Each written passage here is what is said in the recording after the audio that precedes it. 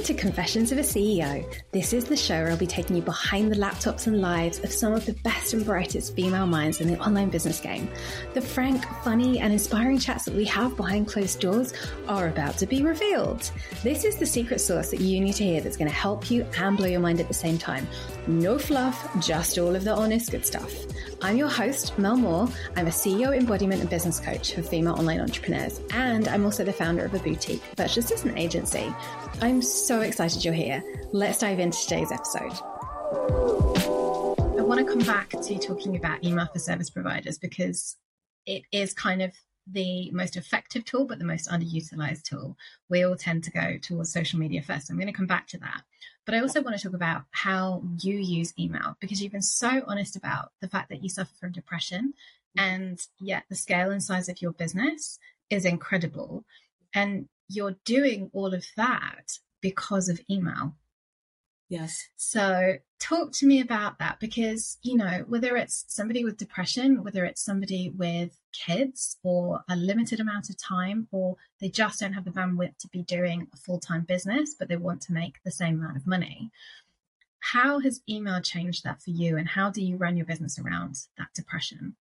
Yeah. Oh, such a good question. Yeah. I started email marketing because I was busy. Like, it started there. I was a busy, I was a busy service provider, and wife, and, person that, has family and different responsibilities, friends.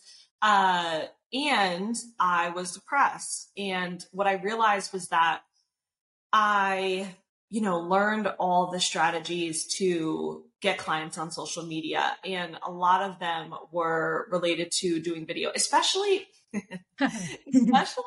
in my era, 2019, when I started. 2019 was like all about the video mini trainings. It was all about it was so all guilty about that. Doing so many of those. I think about 2019. Oh, yeah. Mm-hmm.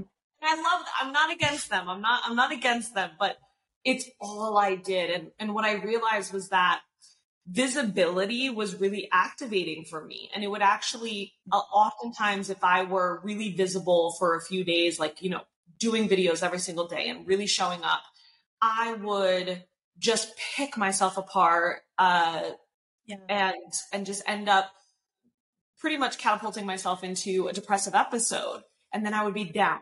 And I'd have to get back, and then I have to get back up. And I just didn't like the swing of that. And I just decided, what if I worked with my brain and with my depression? And my depression, I should say too, another thing. So there was a lot of I was in the mini training era, the video mini training era, but also, I just never ever wanted there to be a reason why I couldn't market and sell in my business. And when I would be on a real low, all I knew was how to sell on social media. And it took so much work. I would have to do the graphic, do the caption, make it a carousel or a reel or a video, all these things. And so between all of that, I just was if I'm low and I can't do social media, I need to be able to make money. And also I need to be able to make money in a way that feels peaceful and doesn't spring me into a depressive episode again, because I already deal with it enough, just naturally. So I don't need to accelerate it. Right. And so that's really what it was. And I loved that I could just literally just write words. I just had to write words. I didn't have to do graphics. I didn't have to do anything. I could just write words. And then I love that I could do it without getting dressed, being in my bed, drool on my face from a depression nap. I love that I could just roll over and write an email and make money.